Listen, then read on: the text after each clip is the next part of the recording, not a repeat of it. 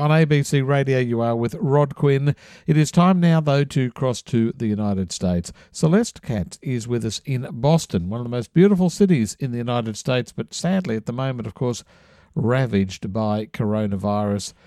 Celeste, good morning. Welcome back to the show. Good morning. How bad are things in Boston or in Massachusetts generally? We have well over 1,000 deaths now here in Massachusetts. I think around 30,000 cases total, and we are poised right now actually for the surge, for the peak of whatever's going to happen here. So could be kind of a scary couple of weeks. So with figures like that, why do people think that the peak might be just around the corner? Is there anything to actually suggest that that might be the case? I think what we're looking at in every state is people are looking at sort of the explosion of cases in places like New York, where I'm from originally, New Orleans, Detroit, certain areas where this has already happened.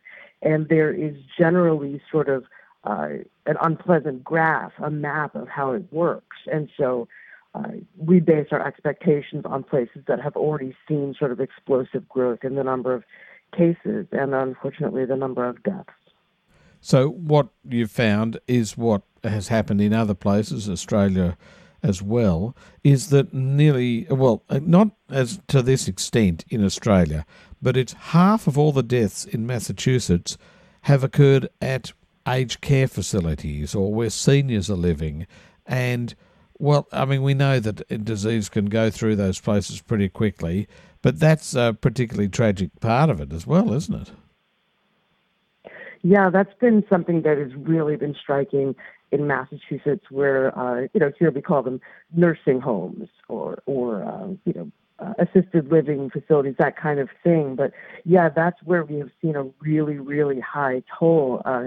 In one case, at least one case, it was a veterans home where you have guys who are sort of in retirement after serving the country, and then something like this just absolutely burns through the place, and it's very frightening. So the governor here is taking some steps to investigate why this is, and also to raise pay and to change the conditions for workers so that they will want to show up to these nursing homes, to these care facilities, because one of the big problems was they didn't have enough staff to take care of people, and that did not help hold down the numbers on the coronavirus. So what do you make of this? And that's something that's been noted in Australia as well, that generally people who work in those areas or cleaners in hospitals are not paid very well. They're paid terribly, in fact. And this has really shown, what's happened in the last couple of months, how much they are needed. And a whole lot of other people that are paid a hell of a lot of money, well, no one really cares if you're buying or selling shares or anything like that at the moment. Those people may or may not be still making their money, I don't know, but it's the teachers and it's the cleaners that we can't do without, and they're the ones who are right down the bottom of the pay grade. What's going to happen once this is all over, do you think? You would like to think that the people whose importance and whose work came to light as sort of this part of invisible economy would get the attention that they deserve, would have the pay equity that they deserve after this is over. I'm not sure that happens. If you think about the people who are being applauded, typically in the United States, something like this happens. You think of, and rightfully so, fire, police, EMT, right? Paramedics, people who are known as first responders, these frontline people. They're the people that usually get all the applause, if not all the money, but all the applause. Yes. Now we're thinking about grocery store workers, people who drive Uber or Lyft, people who, are doing cleaning services, as you say, picking up trash, dealing with hazardous materials. Are these people suddenly going to become celebrities? Are they suddenly going to, get a substantial increase in their pay long term, even if they get a hazardous pay bonus now? Somehow, I think complacency is a really hard thing to fight. And I think that people will get wrapped up in clapping out their windows at 7 o'clock every night, and that's a good thing. But where will we be this time next year? I'm not sure that we'll see the economy being much different, and the economy is going to be in bad shape for a while. Giving them a round of applause at 7 o'clock every night or something like that. I mean, it's a lovely thing, it's a beautiful gesture, but it doesn't put food on the table, does it? And these are people also who are not only at the front line in saving other people's lives and preventing the virus spreading, but also putting themselves in danger because they might be confronting the virus. Yeah, I think people are trying to be more respectful. I hope they are. I mean, just walking into a grocery store here the other day with my husband, and seeing how empty the place was, and we were all wearing masks and gloves and covering our eyes, and just it was disturbing. But there were people there. I found it stressful to be in the store for less than an hour, maybe half an hour, maybe not even that long. These are people who are staying there for 8 or 10 hours a day, being exposed to God knows what. That's a brave thing to do. There's just no other word for that. Even if they have to do it because they need the money, it's still brave. Yeah.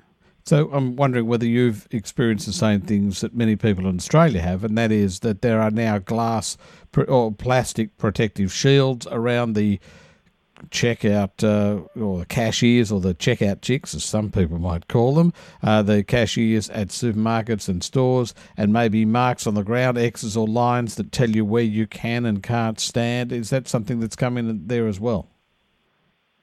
Yeah, we've had a lot of those measures. Not every place has the sort of plexiglass shield, but workers are wearing masks and gloves. We do have signs on the floor telling people to stand 6 feet apart. That's not always possible, considering that a lot of stores just aren't set up for that kind of spacing between people.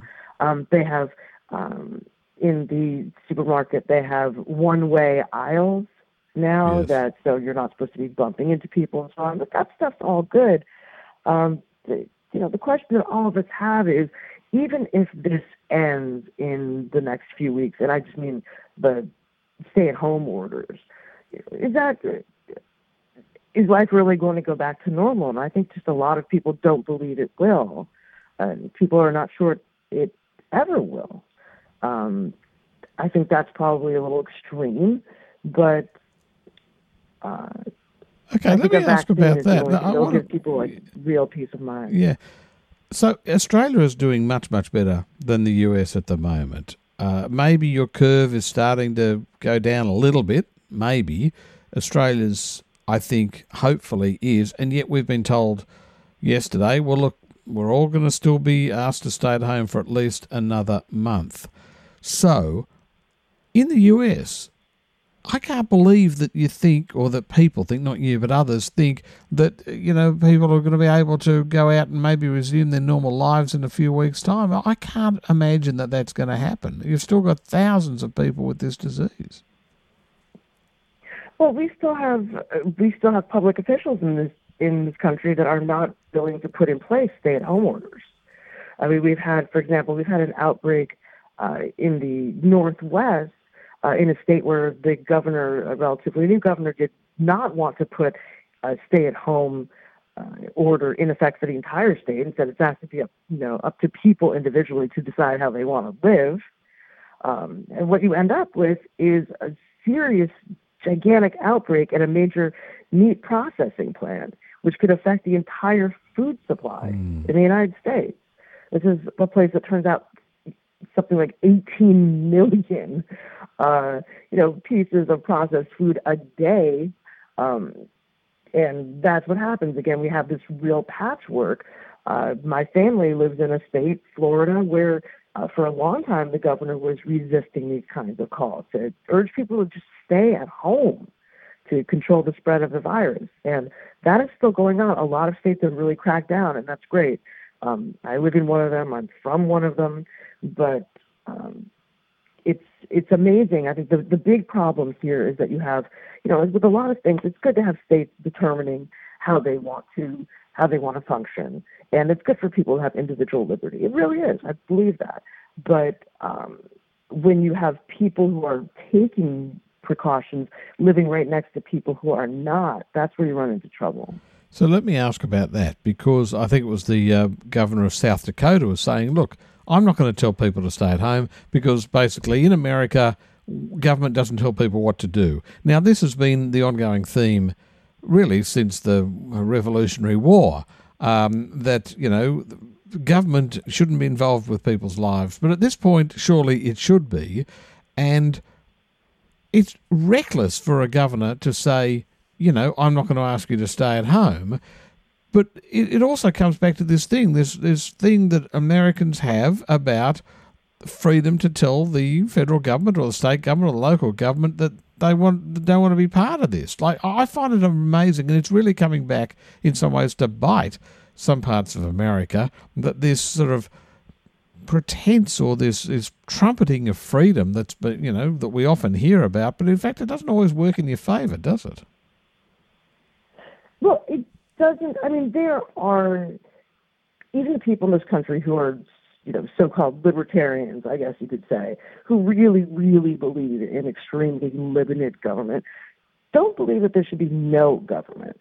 And mainly, I think they think the point of government is to protect your liberties to the extent that you can exercise them without hurting other people, right? Like, that's the point of the Constitution. That's the point of, life, liberty, and the pursuit of happiness. Your pursuit of happiness does not extend to the point at which it is harming other people. And I think that when we're talking about stay-at-home orders or other measures to control an outbreak of a deadly virus, I think that's the territory we're in right now. So I think that people who are thinkers on this, people who are sort of philosophers, or people who are genuinely committed to this idea of limited government, are also people who would understand that government has a role within those limits. And this, if there was ever a time to exercise those powers, yes, I think it would be now. Now's the time. So are you generally confident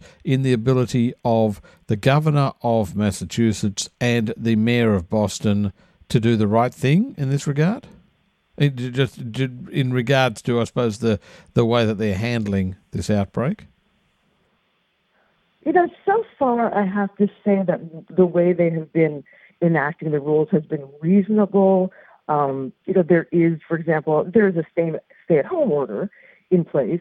There is even a curfew in Massachusetts. You're supposed to be off the street from 9 p.m. to 6 a.m. Now, that's not enforced by fines or anything, but I'm okay with that message being put out there. When I look at Massachusetts versus my home state of New York and, New York City, where I was living until just a few months ago, Boston is doing relatively well. But again, I can't, it's not an apples to apples comparison. Boston has many, many fewer people. People live further apart. It does not have the density of New York City. But I would say that given the situation compared to other places, I think Massachusetts generally has acted reasonably well. That situation that we talked about earlier with the nursing homes is really unfortunate and really, really scary. And that's something that they're going to have to get under control. But I think going into the surge, I don't feel like the state of Massachusetts or the city of Boston is in total disarray. I don't feel like it's hopeless. I don't feel like there's no, I feel like we will get through this. Okay, Celeste Katz is our guest in Boston. So the governor, Charlie Baker, is the governor of Massachusetts. He's a Republican. He said his state placed an order for millions of the respirator masks, but never got them. What happened to them? Yeah, there's a big problem in the United States right now that Andrew Cuomo was talking about, I think, weeks ago, and other governors certainly have been talking about it, including Charlie Baker here in Massachusetts. And the problem is everyone's bidding against each other. Everyone's trying to pay, everyone's paying a premium for masks, gloves, all this kind of stuff. And the governors of every state and, some big cities are fighting over it and outbidding each other. So Baker tried to get a delivery of masks I believe, from China, and they just never showed up. They were impounded in New York by the Port Authority. And so some of the governors are questioning whether FEMA, which is the Federal Emergency Management Association here agency, in the United States, is just taking people's stuff, because there's been a big fight about federal stockpile versus state stockpile. So the government, the Massachusetts paid for it. They were impounded, never turned up. $3 million. $3 million. That's a hell of a lot. And these were the masks, I think. And so that's it. Someone else has got them. The federal government's got them, or FEMA has got them, and is using them themselves or distributing them elsewhere. Yeah, I mean, that's what's happened. Then there's some argument that the federal government is in fact not seizing all this stuff, but I think that unfortunately we're in a situation now where we are literally pitted against the governments of our friends, our families, our neighbors, fighting over protective equipment. And the federal government is sort of staging this intervention, whereas the governors now, I find, are having to go to other methods. In the case of Massachusetts, Baker was able to get some deliveries here by using the plane that belongs to the New England Patriots. Unbelievable. And Massachusetts has sent the Patriots like an 18-wheeler, I think, to New York to provide some. Well, I suppose the Patriots aren't using it, are they? They're not using their plane or their truck. Know what? I think the Patriots, were just nice enough to lend out their plane, for kind of so that Baker could go around, basically, go around the obstacle to get supplies for this thing. Okay, now you've also got the Mayor of Boston, Marty Walsh. This is what he had to say. It's an interesting thing about who has been contracting the disease and how he wants to track this. All across the country, the coronavirus is shining a light on longstanding health inequities. In Boston, we're putting equity at the core of our response. We're making sure the hardest hit communities have access to the information, testing, and the care that they need. Data is crucial to this work. Starting today, we'll post race and ethnicity data for deaths as well as overall cases confirmed. It's important for us to get these numbers so we can make sure that we're getting messaging out to the different communities. So he is being honest about it.